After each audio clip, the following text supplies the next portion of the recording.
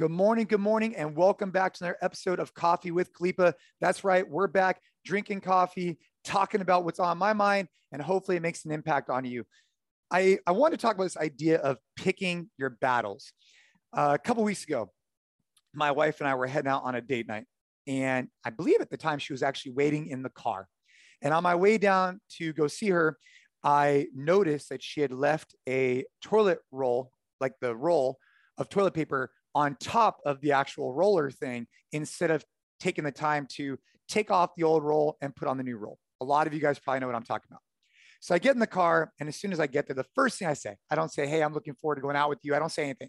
I'm just like, "Hey, you know that you left the toilet roll on top of the roller thing." And she just looks at me and she's just like, is that really what you want to talk about right now? Is that really the battle that you want to pick right now? And I just thought about it as soon as she said that, I thought about it for a second. I'm like, wait, I'm about to go on a date night with my wife. We're trying to have a great time. And what do I come down here with and set the tone for that with is talking about toilet roll, not back on the roll itself. And it was a great reminder for me of this idea of picking your battles.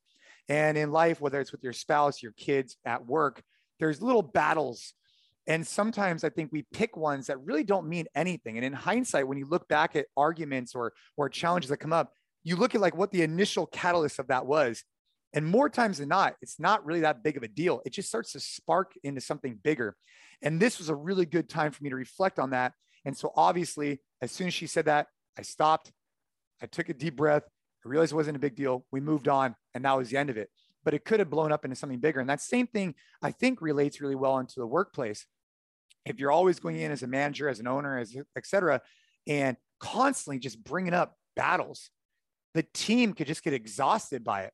Instead, if you're going in there and you're just kind of reserved, you're listening, you're learning, you're not really picking battles, then when you actually go there and have something specific to bring up as a challenge, I believe your team will take you more seriously, just like with your spouse, with your kids.